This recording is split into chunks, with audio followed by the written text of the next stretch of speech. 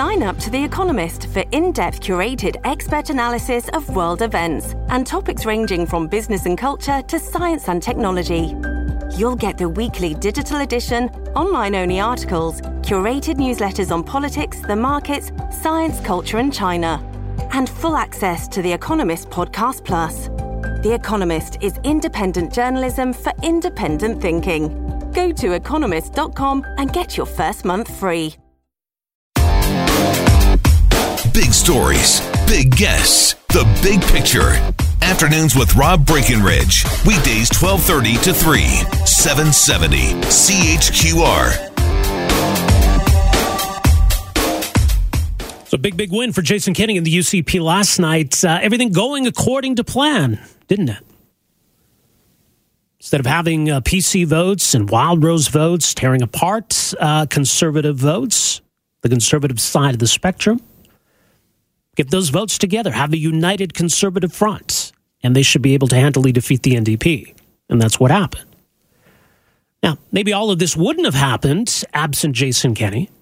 Uniting the right seemed like a tall order a few years ago, given the history between the PCs and the Wild Rose. I mean, the 2012 election was basically a two-party race between the PCs and the Wild Rose. But Jason Kenney was able to bridge that gap, and he is going to be Alberta's next premier. So how did we get here? Where do we go from here? Is Jason Kenney going to be able to hold conservatives together going forward? Are we going to get to a PC Wild Rose scenario at some point in the future? What do his priorities need to be? Joining us for some thoughts on everything that's led up to yesterday, where we go from here. Lorne Gunter joins us, columnist for the Edmonton Sun, edmontonsun.com. Lorne, thanks for joining us here this afternoon. You're welcome. So what do you make of it all? I mean, I was kind of expecting a big UCP win last night, and in that sense, it was almost kind of a boring election, wasn't it? Yeah, I'm not sure it was boring. I had quite a good time watching the results coming in. I suppose so. But it was overwhelming. A large turnout for the Alberta election. Around 70% of eligible voters cast ballots. Mm-hmm. It's the largest turnout in more than half a century. It's a bigger turnout than the 1982 election when Peter Lougheed was fighting Pierre Trudeau over the national energy policy. And the UCP won an outright majority of the popular vote. And it gives them a huge mandate. There's an awful lot of people in Edmonton who really haven't absorbed that side of things yet because, of course, of the 19 or 20 seats in Edmonton proper. Only one is the UCP. I'm suggesting in the column for tomorrow that Edmonton needs to go back to its original name, which is Fort Edmonton, because that's what it is for the NDP.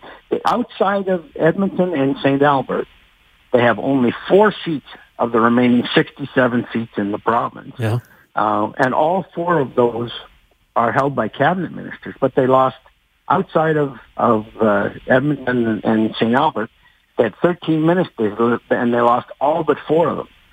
So, you can't say it's a full wipeout, but it's pretty devastating. Well, it is. And yeah, I mean, you can look at rural areas where it's overwhelming UCPs. But if you take rural areas out of the equation, you just look at Edmonton and Calgary, I mean, it was basically a mirror image of one another. Calgary was just over 50% UCP, about 35% NDP. Edmonton was the exact opposite. Yeah, for sure. So it's a tale of two cities, even though we're going through the same thing as Albertans. Well, no, but we're not.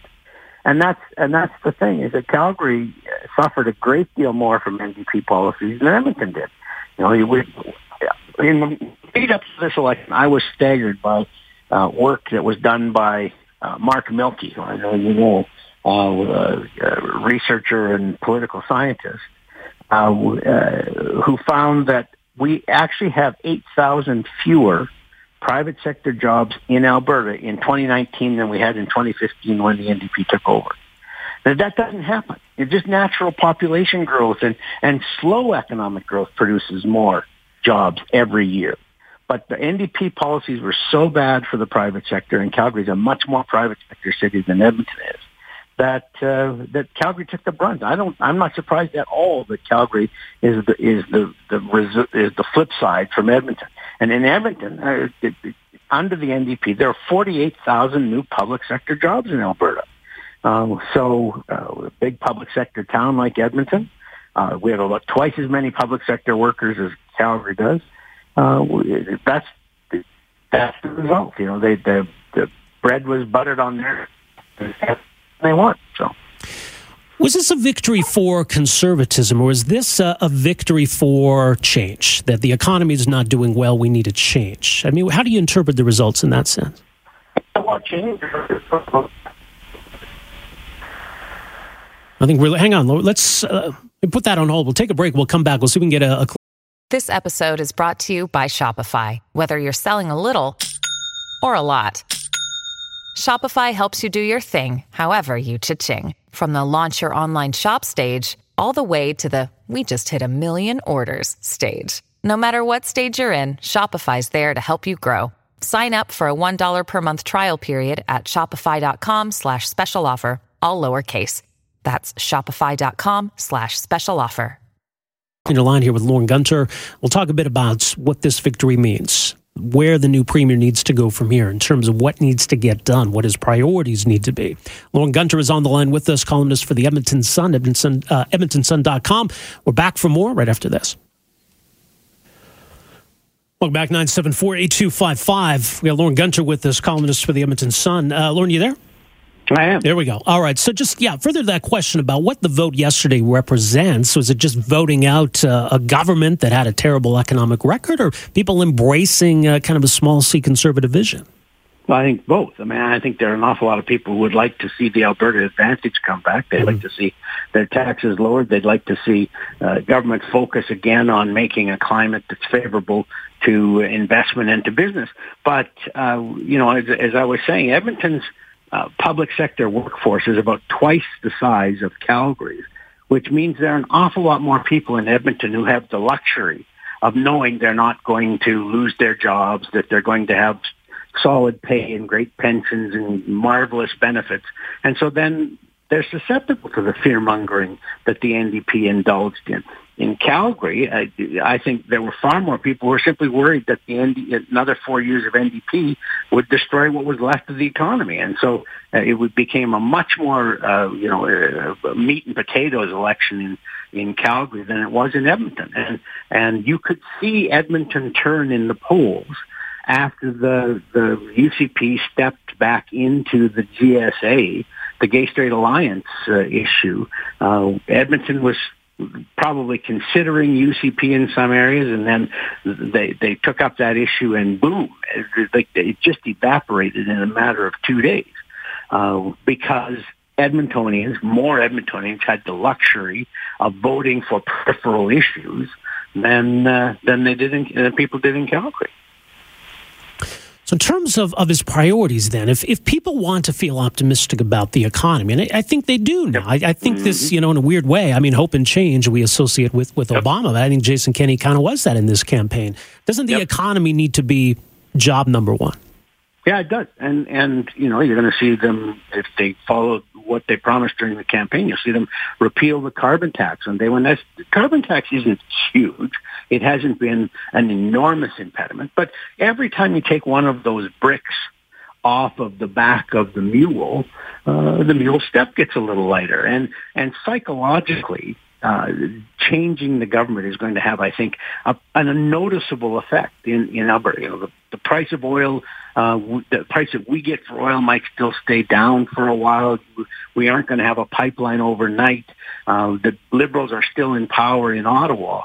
But within the province, people are just going to feel lighter. They're going to feel like things are better. And so they might not buy a new fleet of pickup trucks for their company, but they might buy a couple, which they wouldn't have bought before. And they might hire a new welder. And who knows? Maybe they'll drill a new well. And so that sort of stuff, if you multiply it by 10,000 small businesses, medium businesses in Alberta, is going to have a noticeable, if not a boom-like effect. In terms of dealing with the federal government, dealing with BC or whatever other issues that might come up, I mean, is it your sense that Jason Kenney is going to go on the offensive here, or is it just kind of a warning that, look, we've got business to take care of here at home, don't cause trouble for us? There are not going to be 24 photo ops of a smiling Justin Trudeau and a smiling Rachel Notley making nice over the pipeline. Her approach was she thought to be cooperative with Ottawa, to catch more flies with honey than with vinegar. Jason's going to throw a little bit of vinegar in there and see whether or not he can make other people go pucker face. So, even if it gets us nowhere, the kissing up got us nowhere. So we'll feel better about ourselves if we're fighting back, even if it's also not getting us anywhere. Well, in that sense, are we in kind of a precarious period right now? We're expecting at some point soon a decision from Ottawa regarding Trans Mountain. Should we wait and see what happens with that? Well, yes. I mean, I wouldn't suggest that Jason come out like Yosemite Sam with two guns blazing. But yeah, right now he needs to make them aware, and I think just his election has done this. Make Ottawa aware that there's a new way of dealing with Alberta that's going to be required. But you just have to look at the simple numbers. There are 18 Liberal seats in BC. Most of those are in the Lower Mainland, where the opposition to Trans Mountain Pipeline is the strongest in the province. If the 18 were in the interior, it would be a different matter because people in the interior of BC are largely supportive of Trans Mountain. But there's 18 seats in BC. The Liberals are losing support everywhere as a result of a number of things, but mostly SNC-Lavalin. And they're going to be keen to hang on to any step. There were 4 Liberals elected in Alberta in 2015. Not one of them is going to get reelected. There's no politician less popular in Alberta than Justin Trudeau. So do the math. The Liberals going to rush to reapprove Trans Mountain? Well, they might reapprove it before the federal election in October, but they're not going to dig. They're going to say, "Oh, we'd love to," but there are new court challenges to the new approval, et cetera, et cetera, et cetera. I think one of the reasons they bought the pipeline was so that they could sit on it. They didn't have to build it. And they didn't have to deal with a company that was eager to build it. The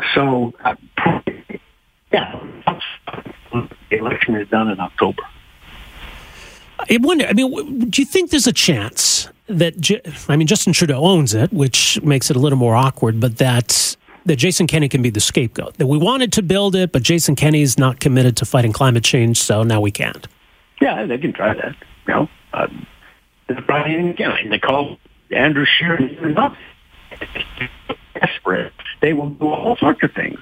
But do I believe that that's the reason they're not going to build it? Not for a second. They're picking up votes in Quebec and Ontario because of that. It doesn't matter. Much more at EdmontonSun.com. Lorne, always appreciate it. Thanks for joining us here this afternoon. You bet. All right. Lorne Gunter, columnist for the Edmonton Sun, EdmontonSun.com. Afternoons with Rob Breckenridge, starting at 12:30 on News Talk 770 Calgary.